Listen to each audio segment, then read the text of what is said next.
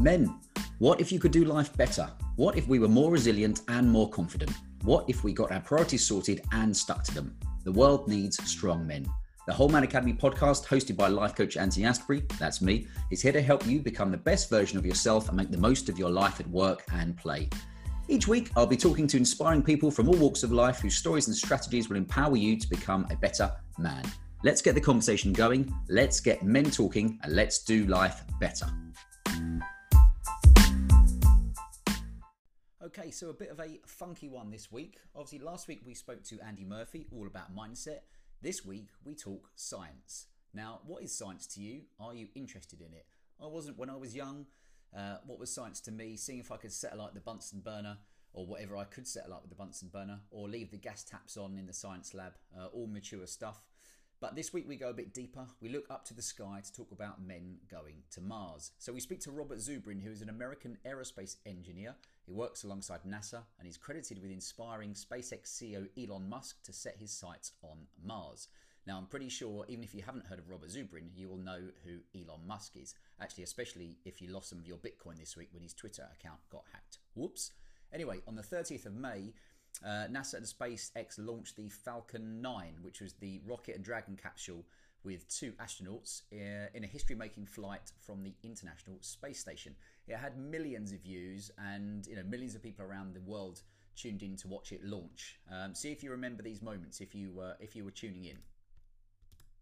8, 7, 6, 5, 4, 3, 2, 1, 0. Ignition.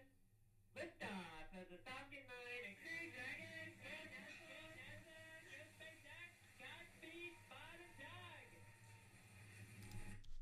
Lovely stuff. Anyway, that kind of, I think, has got a lot more people interested in space and understanding the possibilities going up there. And that's one of the big things that we cover today. So slightly different for some of our other podcasts, but certainly one to make you think. So how much do you know about Mars? Not much. I'll give you a clue for me. So I had to cheat and Google these things, or actually no, use DuckDuckGo, not Google.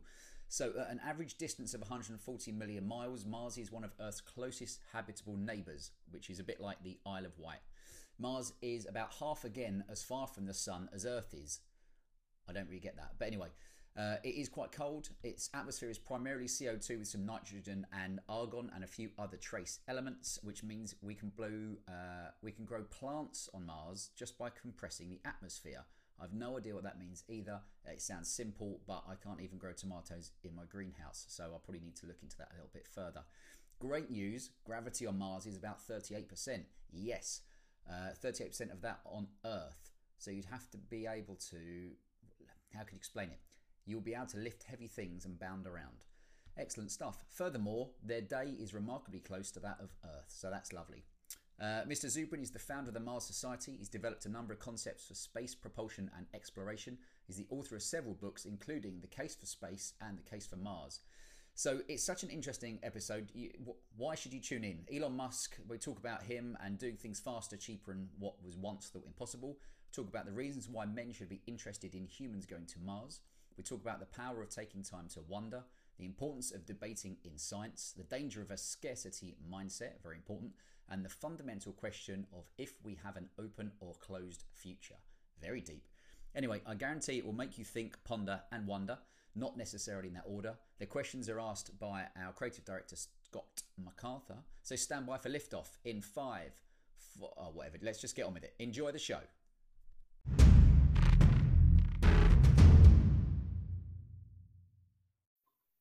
Well, hello and welcome to the latest edition of the Whole Man Academy. Today, I'm absolutely blown away to be able to introduce to you Robert Zubrin. Robert Zubrin is an aerospace engineer, perhaps best known for his huge advocacy and expertise for why we should be going to Mars. So, Robert, welcome to the Whole Man Academy podcast. Thanks for inviting me. It's a pleasure, sir. It's a pleasure. Where are we speaking to you today from? I'm in Lakewood, Colorado, which is near Denver. Have you ever been to London or to Oxford? Yes, I have. I've been to London 3 or 4 times, and once I even went around the UK. I went to Wales and to Scotland as well. Oh, very good. Well, you'll understand my accent, hopefully. Yes, Scottish. Yes. I was speaking to a lady last week who was a professor of psychology in New York, and she thought I was Irish, which made my mum and dad laugh. Yeah. So let's just jump straight in, Robert. Could you tell our listeners a little bit about what it is you do at the moment? What's your focus at the moment in your work? Okay, well, I actually make a living as an aerospace engineer. I own and run a small aerospace research and development company called Pioneer Astronautics. In fact, I'm speaking to you from my office. And we do research and development on contract, mostly for NASA, sometimes for others. Mm-hmm. We've done about 70 NASA contracts. Wow. So that's how I earn a living. And we've done all sorts of work in all areas of space technology, but most especially what NASA calls in situ resource utilization and what I call local resource creation. Okay. Because I don't think that there's any such thing as natural resources anywhere. I think there's only natural raw materials. It's resourceful people that turn materials into resources. Well, I love that. And so anyway, we've done a lot of that because I believe that is the key to the exploration and development and settlement of space, is the ability to turn the materials there into resources. That is what defines an environment as being habitable or not. And then, of course, I do run a nonprofit called the Mars Society that promotes Mars exploration, and we're having our next convention is going to be an international teleconvention. But therefore, people in the UK can participate just as well as people in the United States or anywhere else. And that's going to be in October, and it's free, and people can register for it at marssociety.org. And I'm also the author of a number of books, of which the most recent is The Case for Space. And if I could, I actually spotted you on television recently on National Geographic on their series Mars. What was that experience like? Well, they actually interviewed me twice, once for the first season, the second for the second season. They used a lot of the material that I did for the first season. I don't think very much for the second. But it was interesting because they had, that series was, they had a dramatic plot that takes place in the future with a group of explorers on Mars. Yes. And then they had people like me who are have some degree of expertise in this, who live in the now, which is to say in the past relative to the story, yes, commenting on what they think is going on. And it reminded me in a way of, I don't know if you ever saw the movie Reds about the Russian Revolution. Yes, yes. And in that movie, the story occurs in the past, and they have a variety of people. This movie was made in 1980, but people like Rebecca West was still around in 1980 and who knew John Reed and Louise Bryant and so forth, and the other people who were living during the Russian Revolution, and they were talking about it. So there you had, as it were, the future talking about the past, and here we had the... I mean, I know we can't talk about facts, but how accurate do you think their depiction of the future settlement in Mars was? Somewhat. All these things, well, the National Geographic series and also, for instance, the movie The Martian, there's technical inaccuracies that one can pick out. But both of those projects I would commend for having a spirit of realism. That is, there might be particular technical inaccuracies, but it wasn't a fantasy movie. Yeah. Total Recall has no relationship to reality. And other movies that are about Mars are really just shoot 'em ups or horror pictures or something. These were actually dealing with the question of the exploration or settlement of Mars, and that's something new. I'm still waiting for the great Mars movie, because I don't think either of these qualify. The Martian was a very good movie, but there was a problem with it, which is that the character was not interested in Mars. Yes. So it was a great, story about human courage and resiliency and the can-do spirit. Is all great stuff, but it wasn't really fully about Mars. It didn't have the wonder of Mars. And a movie that I really like is the first Jurassic Park movie. And the reason why I really like that one is that it not only showed the terror of the dinosaurs, it was also the wonder of the dinosaurs. Yes. And that's what made that movie great in comparison to the sequels. But that's what The Martian needed. It needed both the danger of Mars, but also the wonder. I think I might come back to wonder. I didn't expect that. I'll come back to that, Robert, if you don't mind. But I have to go straight to the quick here, as I say in the UK. Why do you think that our listeners should be interested and care about human beings going to Mars? Well, okay, there's, two reasons that you hear from the space agencies about Mars, and they're valid. Yeah. One is the science, and the other is the challenge. Mars is the Rosetta Stone for telling us the truth about the potential prevalence and diversity of life in the universe. The early Mars is very similar to the early Earth. Yeah. And so if the theory is true that life evolves wherever it can, then it should have appeared on Mars. And we could find, and since we now know that most stars have planets, if life evolves wherever it can, it means life's everywhere. But furthermore, we'd be able to find out, if we do find life on Mars, whether it is the same or fundamentally different. See, all Earth life is fundamentally the same at the genetic level, at the information level. It all uses DNA and RNA. That's the alphabet of life. Okay, now, we speak English, albeit with different accents, but same language.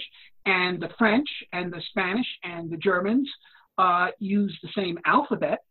And the Russians use a different alphabet, but it works on the same principles as our alphabet.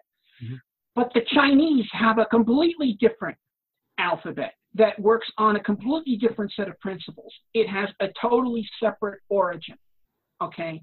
And it's a completely different information system. Both the language and the alphabet are completely different information systems. It's not just different information, it's a different system of information.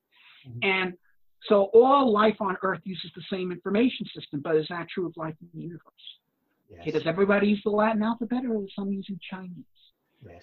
We could find out. This is really something that people have wondered about for thousands of years, and the place of life in the universe. If life is just only on the Earth, then life has a very peripheral role in the universe. Yes. But if life's everywhere, it means life's a major player in the universe. Maybe life is in the process of dominating the universe as life dominates the Earth. Yes. And then there's the challenge. Humans to Mars program is a tremendous challenge, and challenge is a positive thing, especially to youth. The youth loves adventure. This would make science the great adventure. Yes. Humans to Mars program would be an invitation to intellectual adventure to every young person. Learn your science, you could be a pioneer of new worlds. Out of that, we get millions of scientists, engineers, inventors, technological entrepreneurs, doctors, medical researchers. And, this intellectual capital, this is the basis of our prosperity. It's the basis of our military strength. It's the basis of our ability to defend ourselves against diseases. You couldn't find a better driver. But I think that, and so these are true reasons that are offered by the official space agencies. But I think there's an additional reason. And the additional reason is the fundamental question of whether we have an open future or a closed future. Okay. And this question, and yes, okay, that there should be a grand future with humans as spacefaring species with thousands of planets and thousands of cultures and literatures and traditions of invention and all of this on numerous planets. That's something grand, and if you have the capacity to create something grand, then you should. But it's more urgent than that, because how we conceive of our future will control how we deal with the present. And if it is believed, well, let me put it to this way. What is the main threat to humanity today? What is it that places us at risk? Is it climate change and resource exhaustion? Well, these things have some validity, but they were certainly not the cause of the major disasters of the 20th century. Yes. Okay. The major disasters of the 20th century were not caused by stuff like that. They were caused by bad ideas. Yeah. And in particular, one bad idea, which is that there isn't enough for everyone. Right. Okay. There isn't enough to go around. And so we are going to have to take it from them. Okay. And if they're threatening to become too strong, we have to knock them down, because otherwise they will become strong enough to take it from us. Yes. And this idea, in several different forms, but at bottom, the same idea, is the root cause of the world wars, of the Holocaust, the Holodomor, and all sorts of horrors. And it threatens to be the cause of worse in the 21st century. But if you understand that it is not true that there's only so much to go around, because what there is to go around is dependent upon human creativity. And the more creative people and the more creative nations that are taking part in this grand enterprise of opening the human prospect, the more there is going to be for everyone. Okay? I mean, this is demonstrably true in a way. I mean, the population of the world has gone up and the standard of living has gone up, not down, exactly the opposite of what Malthus said. Okay. Yeah. And it hasn't just gone up a little, it's gone up a lot. But nevertheless, somehow it seems that it must be true. There's only so much land. There's only so much this. Germany needs living space, blah, blah. Yeah. Nonsense, but it seems like it's true. But if we can show that it's not, show it in the most tangible way, by showing that there's an open universe for us if we work together. Yes. We can have the grand future and not the horrible future. Yes. I mean, that opens up a whole range of supplementary questions. So if you don't mind, the first thing that comes to mind, I remember Carl Sagan saying, you know, his greatest fear was that, and he was talking about America, and I think you probably know where I'm going here, his greatest fear that you would have a society underpinned and based on engineering and scientific principles, but where no one understands those principles. And I wonder if you have any thoughts on that. But maybe you don't have to, but maybe in the context of the response to COVID, because there has been an awful lot of questionable responses to COVID across the world, not just in America. But do you think that, you know, is this? I mean, my personal view is we have to go, because if we don't go, you know, we won't be able to deal with things like COVID in the future, because COVID is only we're very lucky in many ways with COVID, as you know. What do you think about that? Could that perhaps give us more leverage to see more people getting behind your ideas about space exploration? Well, okay, once again, science isn't facts in a textbook. Science is an attitude. Yeah. Okay. It's a rational attitude. One of investigation, questioning, rationally thinking through solutions, seeing what's true and what's not true. And yeah, there have been cases in history, late Roman Empire, certain periods in China, when civilizations no longer were able to do what they used to do.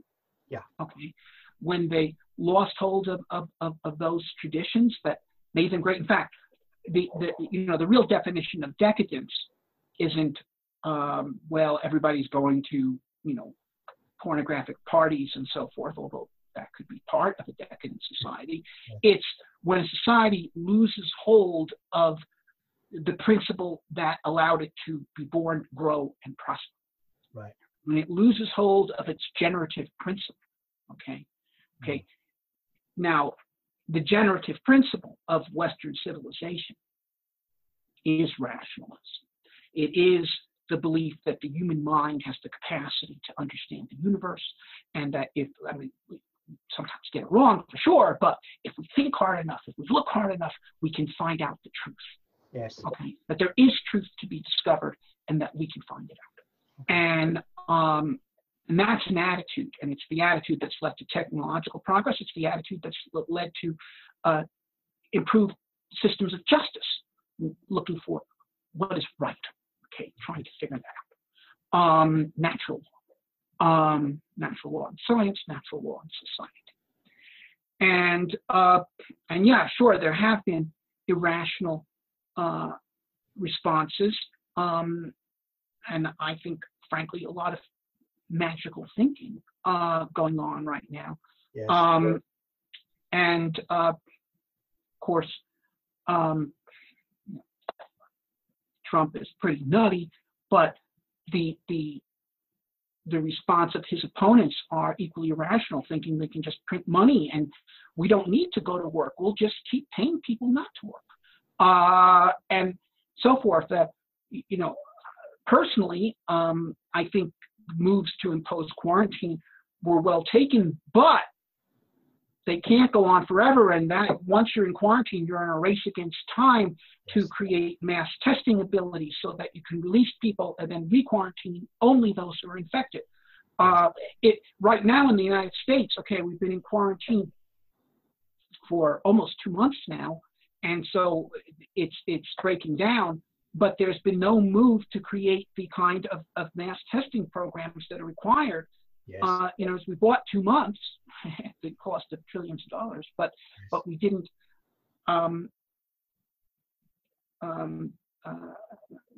do what was necessary. So you've got these two different forms of magical thinking. On the right, the idea, well, we'll just pretend it's not there, and on the left, well, we can just print money and not have to work. Yes. So sure, and then, but of course, now who are we depending on right now to find these answers, to create quick mass testing kits, to create vaccines or cures, treatments? Well, it's this scientific apparatus that has been created, millions of biologists and medical researchers and all the rest, you know, and I think, well, frankly, I think they are going to succeed at a certain point. There will be a cost, both in lives and treasure along the way, but I think we can beat this damn virus. But it's because we are a society that has invested in science. And by investing in science, that doesn't mean just investing in laboratories. It means promoting science and promoting a scientific attitude and scientific education. Yes. And in the population at large. This is what is going to make us defensible. This is why, I mean, one thing that we have seen, look, if you read about the bubonic plague hitting Europe in the 1300s, people thought it was the end of the world.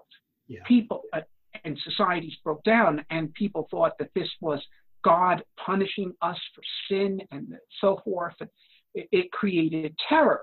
Okay, in 1918, you didn't have that kind of terror because people did understand that diseases were not divine punishments, but they were caused by germs. So you didn't have this kind of mass terror, but you nevertheless didn't have a mature medical science that was able to come up with a cure or a vaccine. And the quarantine measures weren't inadequate. This time around, I think we're going to do better. So to the extent that we are no longer living in terror from these things, this is because of science. That's an interesting reframe. I hadn't heard anyone putting it that way before. That's interesting. Thank you. That leads me to another area that I think we need to think about, and I would love your advice on it. We seem to be having growth in three things at the moment at exponential rates. There's artificial intelligence, there's biotech, and there's nanotech.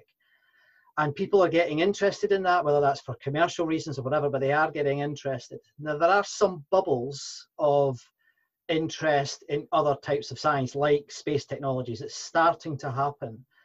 My hypothesis here, and I might be wrong, and obviously you tell me if I'm wrong, but I think one of the issues is that scientists, and I'm a former scientist, but you know, we are not as good at communicating as we should be. Have you any thoughts on that? But also a supplementary for the scientists in our community who are listening to this. what advice would they give them to you? Because I mean, if anyone hasn't read this book, this is Robert's latest book, The Case for Space. It is a technical book, but it's easy to read. It is a lovely book, sir. So well done. It's a terrific book, and I've got markers all over it because I think it's fascinating. But you seem to have stepped across that Rubicon, you know, and there's not many names that you're there with, in my opinion. You know, certainly not contemporary names. So what do you think? I mean, what do you think about that as a challenge? Well, it is, and I think it's an important challenge for people who are actively engaged in science to convey not just the facts, but the adventure, the excitement of it. If you convey the excitement and the adventure, then people will go and learn the facts. Yeah. You know, I think that the way science is taught, on one hand, it's a great success story. We graduate millions of scientists. But on the other hand, I think it could certainly be improved. And one of the things that I would introduce into science classes is debates. For instance, right. I mean, because real scientists are always in debate. Science is never settled. Okay. Yeah. You know. Never finished, is it? You never say, well, I'm finished with physics. We'll move on to biology now. Right. Well, you know, Viking landed on Mars, and there were 3 experiments that were for life detection that gave what could be interpreted as positive signals, and there's one that gave what would have to be interpreted as a negative signal. And the scientists debated each other as to, you know, how to sort this out. I'd like to have a high school debate on that with different sides saying it discovered life, it proved there was no life. Then you come to grips with the matter. Okay. Instead of teaching the Big Bang, how about debating it? You know, and because there's a lot of questions there. Yeah. But what about this multiverse stuff? Okay, how about free will? You know, these questions, these are grand questions. Yes. Okay, Darwin, natural selection is tautologically true. Things that don't work do get eliminated. But where do the creative innovations in evolution come from? Okay, yes. And the you know, so if people debated them, if students debated them, they'd have an understanding of really come to grips with what science is all about. Wow. Right, okay. I love that. And I mean, that and I said I would come back to it. I read in not a lot, but you see it in the scientific literature quite a lot about wonder, that word wonder that you use right at the start of our conversation. What is that? And why do you think it's important for our listeners to think about wonder in their lives? Big question, sorry. Well, there's a lot there to wonder. Yeah. And this is this fantastic universe that we live in, and how it is able to, well, first of all, how it was able to create it in the first place, and then how it is able to create ascending orders of incredibly intricate complexity. Yeah. And is mind-boggling, and it's really worthy of thought. Yes. And when you do think about it, well, there's a chance there to rise above the everyday, you know, problems of our lives, and why you can't stand this person, is this one out to get me because he hates my kind of person, or this or that, or how come she's not paying attention to me, and blah blah blah, and all this, you know. In other words, okay, we live in the gutter, let's look up and see the stars. Yeah. What do you wonder at? What's the thing that really, you, every time you think about it, you go, oh, wow. Well, I do wonder. I mean, some of these are the fundamental scientific questions. Why are the laws of the universe friendly for life? You know, there's about 19 or 20 fundamental constants in physics. And while, for instance, there's a reason you could come up with why, for instance, the law of gravitation should be of the form of the equation, that it should go as the product of the masses divided by the distance squared. There's a constant in front of that, called big G. And why is it that number instead of twice that, or 1,000,000 times that, or 1,000,000th that? And actually, it turns out that if it was more than twice that or less than half that, life would be impossible. And then there's about 19 other similar constants in all these equations. And if you change one of them by a fairly small amount, the whole universe would be impossible, and or impossible to support life, put it that way, or even stars. And so why is this? Now, okay, religious people can say, well, that's how God made it, but then you've got a lot of other explaining to do. And so this is really a fundamental question. And then how do we evolve order out of this? How do we go from atomic particles to molecules to organisms to, you know, civilizations? And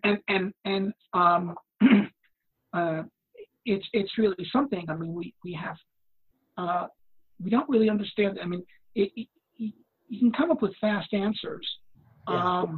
You know, I mean, I do think, you know, for instance, the theory of evolution is in general the correct form of the theory, but when you actually get into it and the complexities that need to be evolved in order for anything like a human being to exist, it's phenomenal.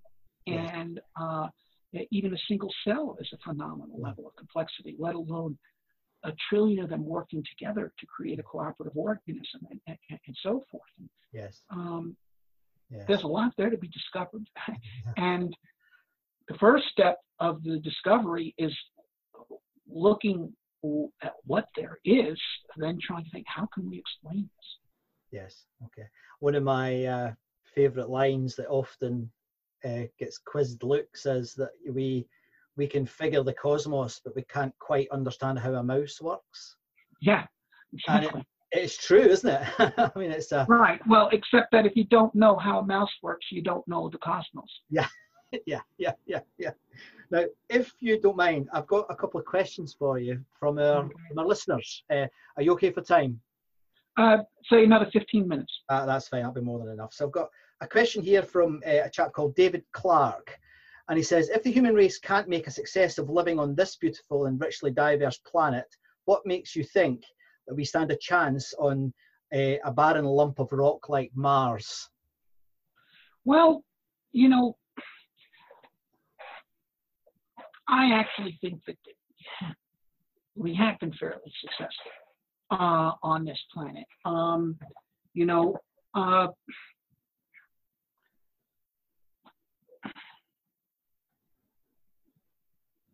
my father, who was born in 1916, saw his mother die when he was 3. Right. And his father died of something else when he was 12. And 1,000 men died within a few seconds on the Pacific beach when he was 28. Yeah. And yet, so that was the world he grew up in. He knew his parents for a combined, between the two of them, 14 years. Goodness. I knew mine together for more, their years together for more than a century. Lovely. My military service was engineering work. Never was in combat. And I wasn't in the formal military. I was in a contractor that supported the military. You know, he had to work his way through high school selling newspapers. I have a PhD. Yes. And, you know, I think all of us have had lives that are much better than those in general of our parents' generation.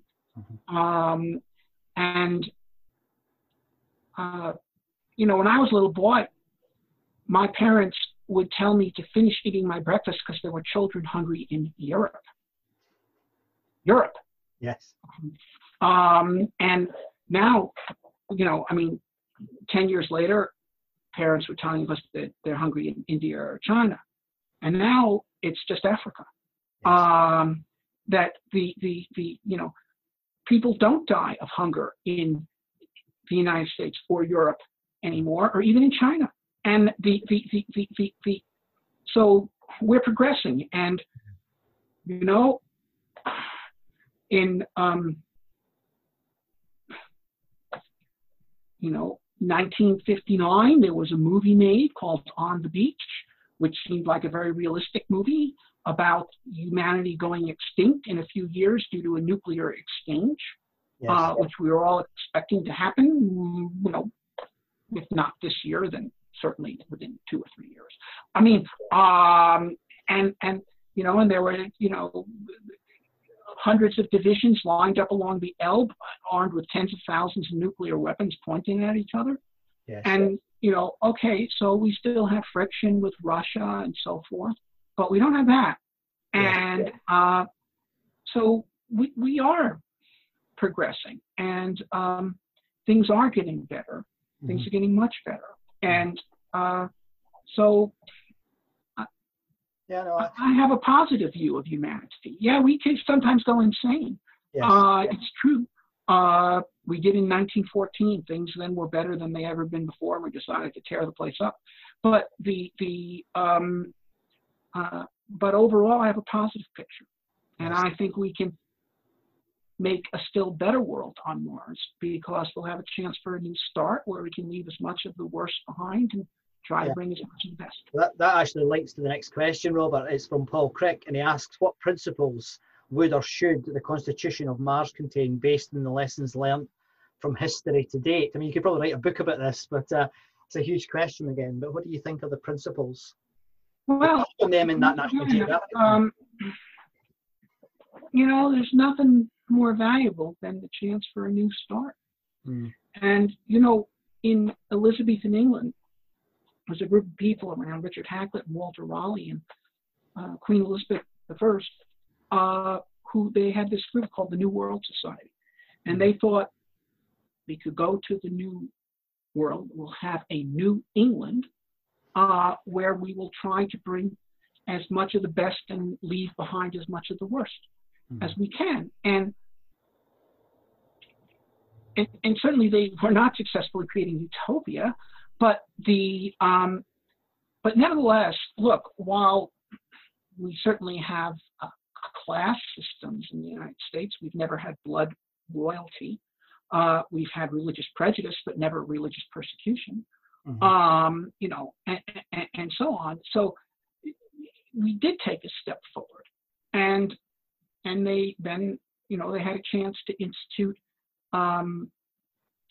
most of the ideas of 18th century liberalism, which were, of course, well known in Europe, but it couldn't be implemented there because there was too much entrenched power associated with older systems. And we had a chance to do the noble experiment, and the parts of it that worked got copied and set a new standard. And I think we go to Mars, we can try to leave as much of the crap behind and start afresh and,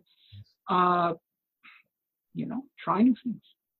If I could ask one final question then, and it is linked to back to Mars, we're completing the circle really, and obviously in the media and on the television, everywhere you look, is Elon Musk and his plans for Mars. Do you think, and this might be a difficult question for you to answer, so forgive me if it's too difficult, but is it right that it's that sort of commercial organization that's taking us to Mars, or could it be done a better way, or how do you feel about it? Well, look, certainly Musk has done a profound thing. He's demonstrated that it's possible for a well-led entrepreneurial organization to do things that previously was thought that only the governments and major powers could do, and he's done it, shown that it could be done at 1/3 the time, at 1/10 the cost, and even do things that they had just deemed impossible. Yeah. So the creative potential of these sorts of organizations is extremely important, and I talk about it a lot in the book.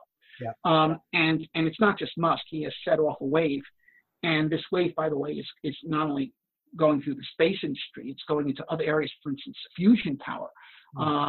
You know, there's now, and I talk about this in the book as well, 7 or 8 fusion power startups that are getting serious private investment. Yes. Because money people looked at what Musk did and they said, well, maybe the problem with fusion power is the same as the problem with cheap space launch. Maybe it isn't just, maybe it isn't primarily a technical problem. Maybe it's mostly an institutional problem. It's the wrong kind of people, wrong kind of places doing it.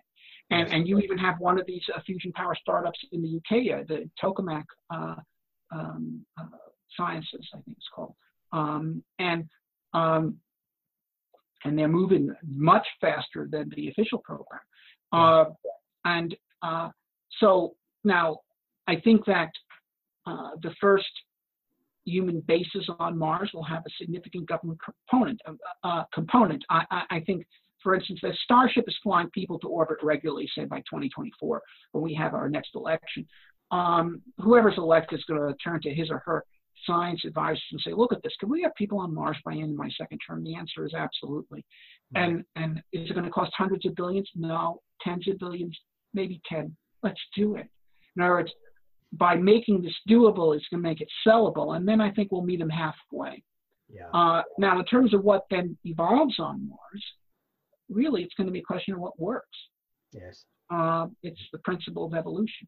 I think a lot of different things are going to be tried. There'll be government-controlled bases, corporate-controlled bases, bases controlled by religious groups, the various forms of societies that form based on the belief that this is something important to do for transcendental purposes. Who knows? But the forms that work, and in particular, that offer people a chance to more fully realize the human potential than previous forms of society on Earth, they will attract immigrants. They will grow. They will prosper. And they'll become examples, not only to the other societies on Mars, but to everyone on Earth. Robert, you have given us so many things to think about. Thank you very, very much. It's been an absolute pleasure to meet you, sir. My name is Scott McArthur, Creative Director with the Homeman Academy, and my guest today has been the wonderful Robert Zubrin. Thank you very, very much indeed. Thank you, Scott. Thanks for listening to the Homeman Academy podcast. Now, are you receiving our weekly emails? If not, you're missing out.